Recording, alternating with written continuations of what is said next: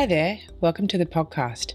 I'm Phoebe Holdenson-Kimura, a GP with a special interest in mental health, and work with the Black Dog Institute's e-Mental Health in Practice project, which develops and delivers educational material for health professionals.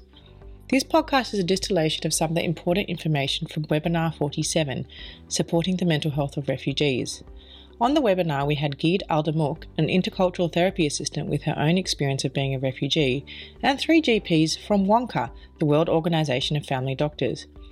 We had with us Associate Professor Jill Benson, an Australian GP with a special interest in refugee health, Professor Christopher Dorick, who's a GP from Liverpool in England with a special interest in mental health, and Professor Maria van der Muschenberg, who's a GP from the Netherlands, who's the chair of the WONCA Special Interest Group on Migrant Care. Dr. Jan Orman was facilitating the webinar. In this presentation, we talked about the complex challenges that refugees face, the key issues for mental health care for refugees, and explored how taking a person-centred approach is key. We also discussed some useful resources to support healthcare practitioners in their care of migrants and refugees. We set the scene by asking Geet what it's like for refugees arriving in Australia. Is it a place where people feel welcome, or do they tend to feel more anxiety? It's a mix of both of the things that you've mentioned. It's being welcomed in a new society and at the same time like suffering and struggling with the new system. I always describe their experiences as like the curve. So from the base is like the uncertainty while in transit country, and then afterwards moving on, reaching to the safe shore of the country that they are in. I can call it like it's the honeymoon period. Yes. And then afterwards, it's the cultural clash that they have. It's the shock afterwards. And then you can see that the curve declines towards the down because of all the struggles that they face. It's challenging due to language barriers, cultural differences, and so many things like the refugees faces during their settlement, which they struggle a lot to solve them, really. Yeah, that seems like it's very similar in the UK. People, there's a huge sense of relief when you arrive. You think your problems are all over, and they are in some ways, but then a whole load of other problems which you hadn't even thought about present themselves. Yeah, but as a result of that, or as a result of problems people have had getting it, do you think many refugees experience mental health problems? Unfortunately, yes. So many of them having those problems. I have some sort of allergy. It's like a refugee when they came here. It's like they're like a bucket full of water with all the struggles that they went through, traumatic experiences that they went through in the past, and that bucket is like full of water. And then after arriving here, we are adding to that water. It's by struggles that they face, like the unemployment, poverty, language barriers. And you can see that bucket is just filled and starts falling out because of all those difficulties. So all those struggles reflecting on their lives, on their families, and everyone around them is just huge. And somebody on the chat box is mentioning detention as well, which obviously that's going to exacerbate all those problems very considerably. Yeah, and then but obviously people from refugees. I mean, this is hugely complicated. People come from many different parts of the world. But from your perspective, from sort of Arab cultures, how does culture shape the presentation of mental health problems? What you perceive, and also what sort of help you might be looking for. That's a big question. So just a few thoughts about that. One thing that's very important to know about refugees, they come from collectivist societies. Those communities, they build on social relation connections. It's very important for them to have those connections because it's those connections that they drew from their physical, psychological, and mental well-being. So to maintain that place in that cultural context, you need to be strong. You don't have to be vulnerable. You can't show those things. It's not accepted, which is that's another issue with them. It's like, if I'm having a problem, it's a mental problem, it's considered as a vulnerable. Yes. You can't speak about this. You can't share it with other people. In some ways, you've got the community support. But on the other hand, it's actually worse because you drop out really. So who would somebody who was experiencing a mental health problem or emotional distress, who would they typically turn to for support? Because I presume it's not necessarily a family doctor, is it? Most of them, like most of them, share their experiences, telling us that they return to friends, close friends that they can share their experiences with. And if not, there are those religious leaders in their community that they can return to. They depend on their opinions. They look for advice from them because they feel that sharing those things with someone from different background is not right to do, because they always say that, okay, why do I share those things that they don't understand a thing about? They don't understand my culture. So why I'm sharing these things with them? So that's another barrier that many refugees struggle with. I think those cultural differences that Gid's talking about underline the need for immigrant and refugee-specific support services, don't they? We then discuss the prevalence of PTSD in refugee populations. Given that many refugees coming to Australia have experienced trauma in their country of origin or en route, most of our webinar participants expected that the prevalence of PTSD in refugees would be upwards of 60%. However, the evidence shows us that the prevalence of PTSD in refugee populations is around 11%, so nowhere near what we had thought. Well, as many other people always, I also thought, well, having experienced so many traumas before you fly to another country, during your extremely dangerous journey, and being not received as welcomed as you would like, the PTSD would be higher. But fortunately, most refugees are very resilient. And that explains that only 11%, and there's a huge difference in different studies, but most say 11% suffers from post-traumatic stress disorder. Still, this is much higher than in the general population, as is the case with other mental health problems, depressions, even psychosis and substance use. For one part, sometimes one refugee patient of mine, she expressed a feeling that others also experienced, that she said to me, well, I don't think it's so strange that I'm suffering from a depression. I think this is just a healthy reaction to an unhealthy situation, because she was living in a terrible, deprived situation.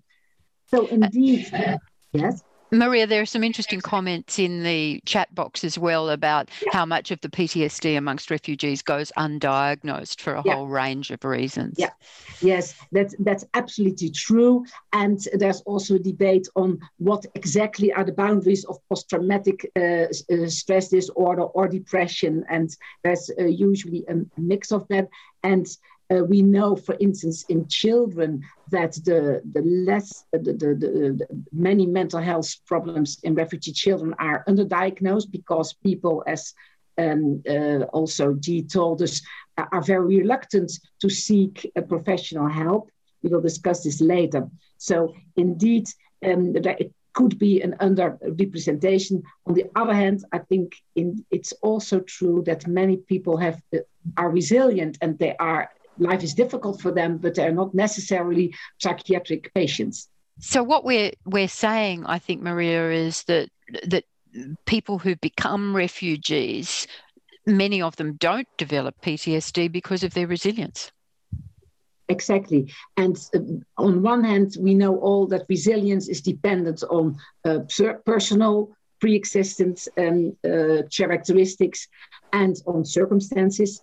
And many of the refugees who are able to come to our countries, to Europe or to Australia, they belonged to the more rich and well-to-do people in their own country, often. Not all of them, of course, but often. We have to realize that most of the refugees in the world are not coming to the rich countries. They are forced to stay in the neighboring countries. So, for instance, in Lebanon, where more than a quarter of the population at this moment exists of Syrian refugees. So people who are coming here often were used to have a bit of money, were strong, they were healthy. So that's what they call the healthy immigrant effect sometimes. But unfortunately, rapidly after coming to the country, they flee to people, health and mental health deteriorates. So that's an explanation for the high prevalence of mental health disorders. Of course, trauma, violence experiences are very important reasons for getting a PTSD, but maybe even more important is the bad situation many refugees end up in their host country. Many of them suffer from a loss of status. They had a good profession or a good income, and they lose that. It's very difficult to get a job on your own level in the new country. They are often lonely and lack of social support, especially in those small communities, as you talk about, Jen. And it's very difficult often to get acquainted and really got friends in the new country, because it's difficult for them to get a job or sometimes even to participate in education. They are isolated socially. We have to be aware of the huge impact on health of discrimination. And we know, unfortunately, that nearly in all countries of the world, refugees suffer from racial, ethnic discrimination. I saw someone in the chat also talking about Australians expecting refugees to be grateful. Well, this makes you like feeling that you have to be humble and to be grateful. So that's important. And we'll talk about that later. There are lots of barriers in accessing good health and mental health care. And all of this causes chronic stress, which in turn leads again to more mental health problems. It must be so distressing to have all those high hopes for a better life and find that when you get there, it's much worse, but in different ways from what you'd been experiencing before. It's really challenging, isn't it? As a healthcare practitioner, it's one thing to be able to identify the distress in a person, but then it's another thing to discover that there are significant barriers to accessing the kind of care that they need. Yeah, absolutely. And so there are lots of structural barriers, and Jill will talk about the barriers in place in Australia. People are not entitled to access healthcare or access mental health care. They have often to pay for special services. For instance, in the Netherlands, you have to pay for attending a psychologist or some courses. Even if you want and have the money to access healthcare, often people don't know how it works. For instance, as in Australia, in the Netherlands, and in the UK, the general practitioner often acts as a gatekeeper to the health system. So, but when you don't know that, then you probably will go to the hospital and they send you away. So you think, oh, I'm not entitled to something. Then again, also here, discrimination plays an important role. People not knowing the language often suffer from limited health literacy, not knowing how to access or understand health-related information. And last but not least, there is a lack of interpreter services. So how can you communicate with patients if you don't share the language? And there's unfortunately still a lack of culturally competent healthcare professionals.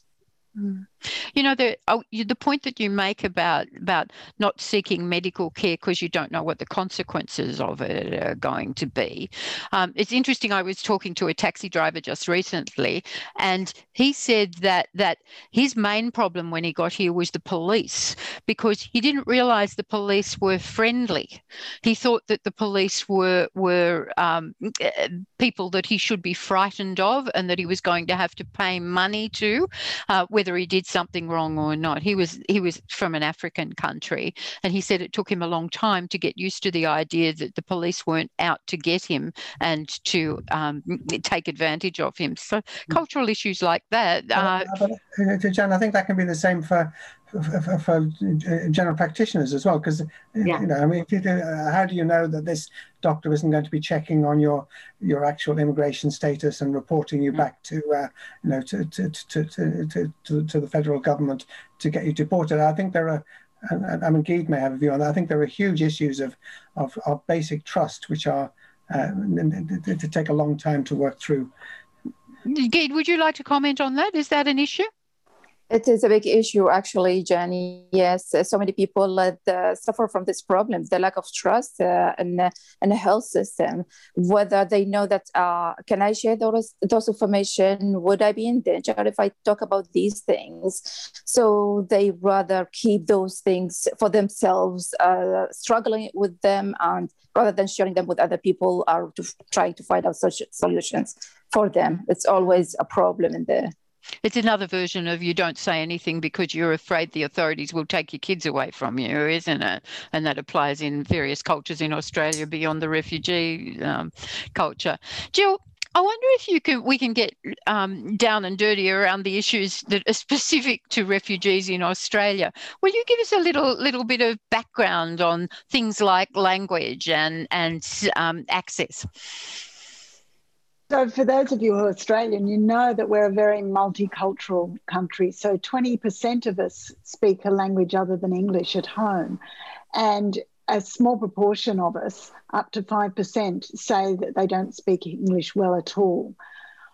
If you come as a refugee, there's a much smaller chance that you speak English. If you're a migrant who's chosen to come to Australia for education reasons or work reasons or family reasons, you have a chance to learn English, have your qualifications recognised, to plan, to say goodbye to people. But if you come as a refugee, you've come suddenly in the middle of the night, and you don't have a chance to learn English. So it's actually quite rare that people do speak English. And of the refugees who come, a lot of them have come from such disrupted countries that even their general education has been disrupted. When people arrive, if they come as United Nations High Commission for Refugees refugee, they get 510 hours of English lessons. That's not a lot when you think of how difficult English is, but they're the only ones who get that. If you come on any other visa, you don't get that 510 hours. If you're an asylum seeker, if you're on a spousal visa, if you're on a family reunion visa, well, some of them, you don't get that 510 hours. What we know is that a lot of people have a little bit of English, and they're very proud of that English, so they'll come and they'll talk in that English, but that's not enough to run a consultation. Just being able to say your name and address and what your problem is isn't enough. And we all know that when we're stressed, words disappear, even if English is our only language. Very much so with refugees. So Maria's Somalia patient reminded me of a Somalian nurse I saw who had absolutely excellent English, never needed an interpreter, until she decided after a year and a half to tell me her refugee story, which she'd never told me before that. And she brought in an interpreter with her. She booked the interpreter. And I said, oh, we don't need an interpreter. And she said, yes, we do, Dr. Jill, because as she told the story, her English disappeared. And by the end of it, we were both weeping, and she was speaking Somalian and I was not. I was listening to the interpreter. Australia has the best interpreting and translating service in the world. For doctors, it's 24 hours a day, 7 days a week. We're not using it enough, especially we GPs. We can get an interpreter on the phone. We can get them face-to-face very, very easily, but we're not using them. Can I encourage you all to use them? Unfortunately, it's only for GPs. We also discussed how outside of the primary care setting, there are different services that also provide access to interpreter services. There are some PHNs, employment programs, hospitals, or counselling services that will have their own access to interpreters. So it's best to find out what's available specifically for your patients in your area. Jill then briefly shared with us the different medical services that different classes of visa holders can access. It's very, very complicated. So if you come under the humanitarian program, you do have full Medicare eligibility. You get everything: subsidised medication, disability services, chronic disease management plans, everything that anyone else gets who's on Medicare. But for all of those other visas, you don't get the subsidised medication. You don't get the disability services. You don't get any of those things. You just get Medicare.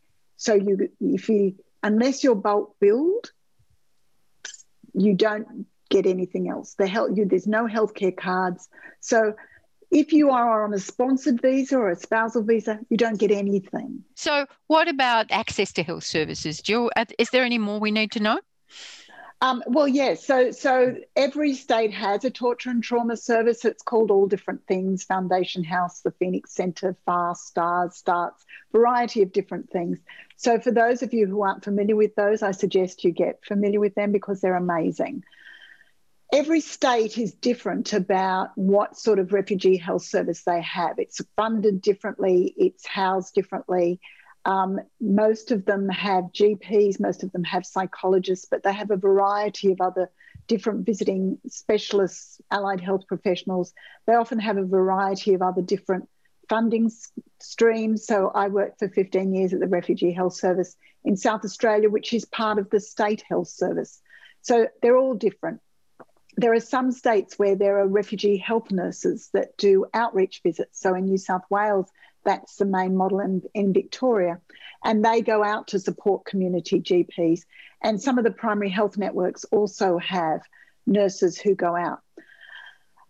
So every state, though, has general practices that have a higher caseload. And there's lots of great resources. So there's the Refugee Health Network of Australia and the Victorian Refugee Health Network have fantastic websites that have heaps and heaps of resources. And there are competency standards that were developed out of the ACT that have now been looked at by the World Health Organization to develop competency standards for health professionals about working in a culturally competent manner.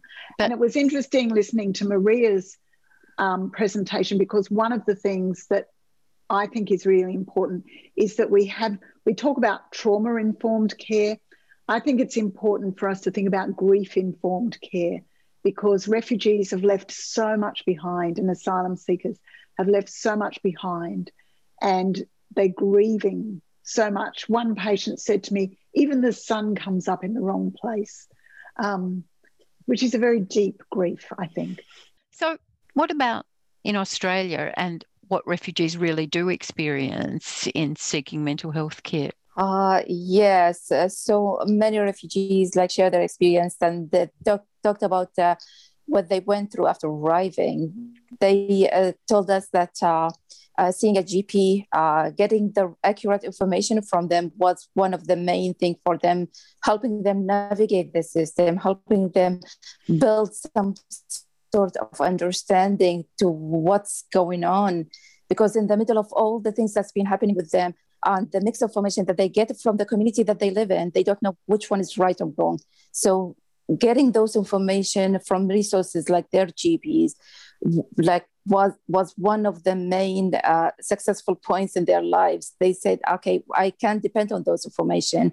They are accurate. They came from my GP. And they help them a lot, understand the community or the society that they live in. This relation and the trust that they had with their GPs, and even with their mental health, when they reach out for those services, they say they help us understand what's going on with the society. Help us they clarify things for us, which is very important. So, when a refugee goes to their GP, what does the GP do? What's the most effective thing the GP can do to help them with the mental health problems that they present with? Maybe first and foremost is understanding the cultural background of those people. That's maybe one of the main things the GPs can do with their patients, they're coming from a refugee background. Respecting and honor their experiences, discuss their concerns. It's very important, to feel that we are heard, that the GP are hearing our concerns and trying to address them. That's very important. And a rapport built over understanding and trust. And a very important part is offering them a culturally tailored treatment, something suitable for their culture, rather than offering them something in general that suits maybe other people, but doesn't suit those people from that cultural background. So listening to their individual needs that have been informed by their cultural background. Exactly right, yes. Mm-hmm. Mm-hmm. So, Maria, would you like to expand on how best we can provide this culturally competent person-centered care? Well, yes. Well, I can reflect on what Jeet is talking, and I'm sure many of the participants are very competent, culturally competent professionals already. I saw such a lot of interesting things in the chat. And I think indeed, as Jeet said, the key is that we build trust and respect the person and its background. And therefore, it's important that we see and hear the person and their life. So start with something to build a little bit a good relation. I often see my patients, they come in very stressed because they don't know me, they don't know the system. And although many of us have been trained in this professional distance, I think it's very important to show a little bit of your own as well. So just you can start with a personal remark on, well, the weather, or on the children, or on something that just happened, and or say something, oh, I'm so sorry, I was terribly stressed today, or something. There are things you can do to just make contact. Very important if it's a person who you see for the first time to do an intake. Just ask a bit more than only the reason for a counter. So get to know the person, with whom is he living here? Are there still children in the country of origin? And does he have any contact? It's always good to start then with more practical issues, and of course be aware of all the shameful or taboo issues. Don't probe, don't push, but just ask. And then my experience, people are very willing to tell about their own lives and their own experiences. And then you can start to get this level conversation between experts. The person, he or herself, is the expert on her life. And especially as this life is quite different from your life as a professional, it's important to acknowledge that and to really show an interest in it. Another important thing is, as already discussed, that we have to be aware that regulations and procedures are often not known to people. So explain them. Like Jeet said, the most important thing is that you provide information and that you check if what you are talking about or what you are explaining or what you are advising is actual, understood and doable. So sometimes, we all know patients are very reluctant to say, well, I don't know, I don't understand, like we ourselves are in a meeting with people we are a little bit shy of. So just ask them to teach back, to tell back to you what you have discussed, so you are sure what they know. One of those simple things that people don't necessarily understand is about confidentiality, as Brenda remarks in the chat box. Yeah, we need to be very explicit about things that might seem to be obvious to us, don't we? So do we need to know a lot of specific detail about the people that we deal with in terms of the cultures that they come from? Can I just ask Jill whether that's true of Indigenous people? In your work with Aboriginal and Torres Strait Islanders, is it really important from the go-get that people know about cultural things? Well, of course, the right answer is yes, but we don't know. No matter how long I've been working with Aboriginal people and with refugees for over 20 years, and I couldn't honestly say I know lots of stuff. It's a learning process. As Maria's cartoon said, the patient is the expert on their life. They're the expert on their culture. We need to ask them. We need to come with curiosity and humility and a sense of not knowing, because they are the expert. I particularly like the cultural awareness tool, which was developed from Arthur Kleinman's work and then redeveloped by the Transcultural Mental Health Unit in Western Australia. And I think that's in the resource list as a way, just a quick way of asking somebody about what they think the problem is, what they think the solution might be, because we can't know how different their understanding of what's going on is. Mm-hmm. And as Maria says on this slide, they may well have a totally different explanation for their symptoms and difficulties from anything that you've ever thought of before. Absolutely. Yes. And for those cultures where there's not a culture of mental health, where they don't know what a GP is, they don't know what a psychologist is, they have no words in their language for mental health issues. Mental health issues are presented as physical problems, as spiritual problems, as social problems, but not ever as psychological problems. For those people, they're not going to come and say, I'm depressed, I'm anxious. They're going to say, I've got a stomach ache. They're going to say, I'm too poor. They're going to talk about religious ways of understanding what's happening to them. Mm-hmm. So we're not going to know that unless we ask. Mm-hmm. Okay, so it's ask, not assume, isn't it? I want to talk a little bit about somatic presentations because I know that Chris is really interested in the way mental health problems present as somatic presentations. Chris, have you got a few words to say about that? Well, it's just a brief story, really. You mentioned taxi drivers. A taxi driver I've been talking with, who has all sorts of somatic problems, mostly gastrointestinal, a lot of worries, and I was getting quite stuck. So, but I noticed his name. So I just asked him where his name was from, and then it turns out he's from northern Iraq. And his family, he himself and his family have had the most awful set of traumas, still having them at home and over here. And just by me asking him about that, the whole conversation opened up. Rather than it becoming more difficult, it became much easier because I was listening and I was just seeing this big picture within which some physical problems were being presenting, and it's actually been much. Since then, our conversations have been much more real and more straightforward for both of us, really. And is his back pain getting better?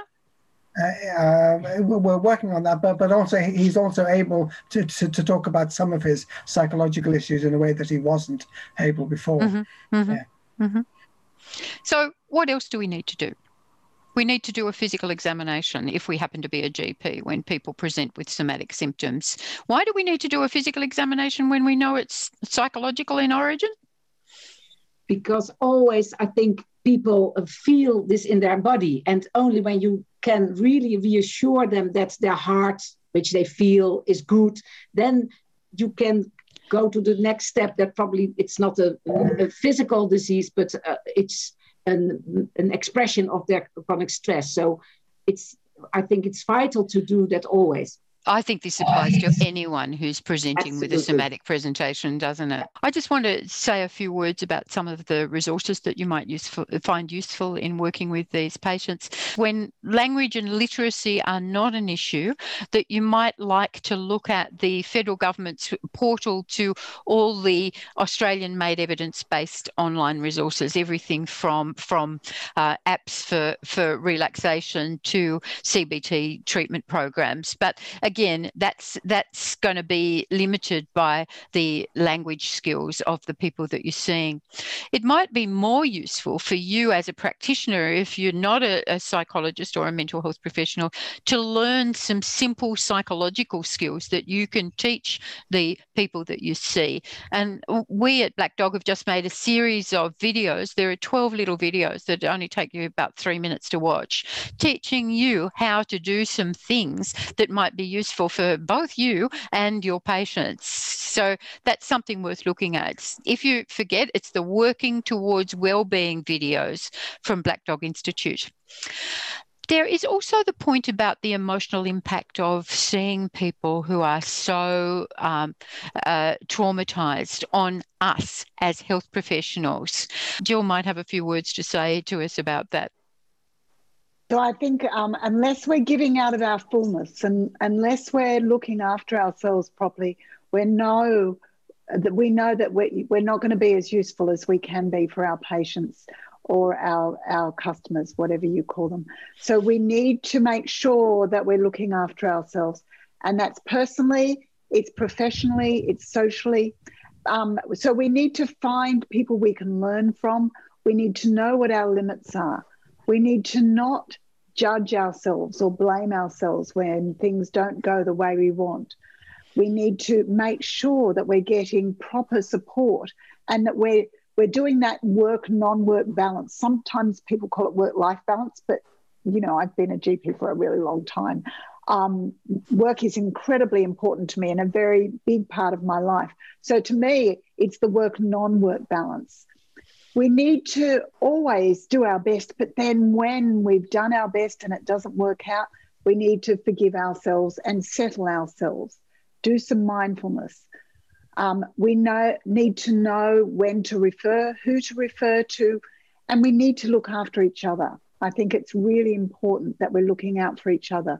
We should always be working in a team. I think the thing that we're most at risk of is burnout because we're pushing ourselves, but we're also at risk of vicarious trauma where from listening to the trauma stories of the people we work with, we can start to internalize some of those symptoms of post-traumatic stress disorder. And that's a very difficult thing to work with. So if you're suffering from burnout or from vicarious trauma, you need to get help straight away, and you need to make sure that you're stopping what you're doing so that you can get the proper help. But there's this other thing called vicarious resilience, where, as Maria says, from listening to the resilience stories, we learn more about ourselves. We learn more about the world. We can see the things that are the common humanity that we find in each other. So I know that I laugh a lot, but I also cry a lot when I'm with refugee patients, and I make no apologies for that. I love stories. I love hearing stories. I love the relationships that we can build, those listening relationships. One of my refugee patients said, "You must tell all doctors to be friendly." They don't teach you that in medical school. So we need to have that caring and that love that comes with our doctoring or our being a psychologist or a pharmacist or a physiotherapist, whatever we are. And I just want to draw your attention to a few online resources that you may or may not be aware of that were developed specifically for health professionals like us. There's an app called 10, the Essential Network from Black Dog Institute, that was developed to help us all through COVID. Looks like we're going to need it for some time to come.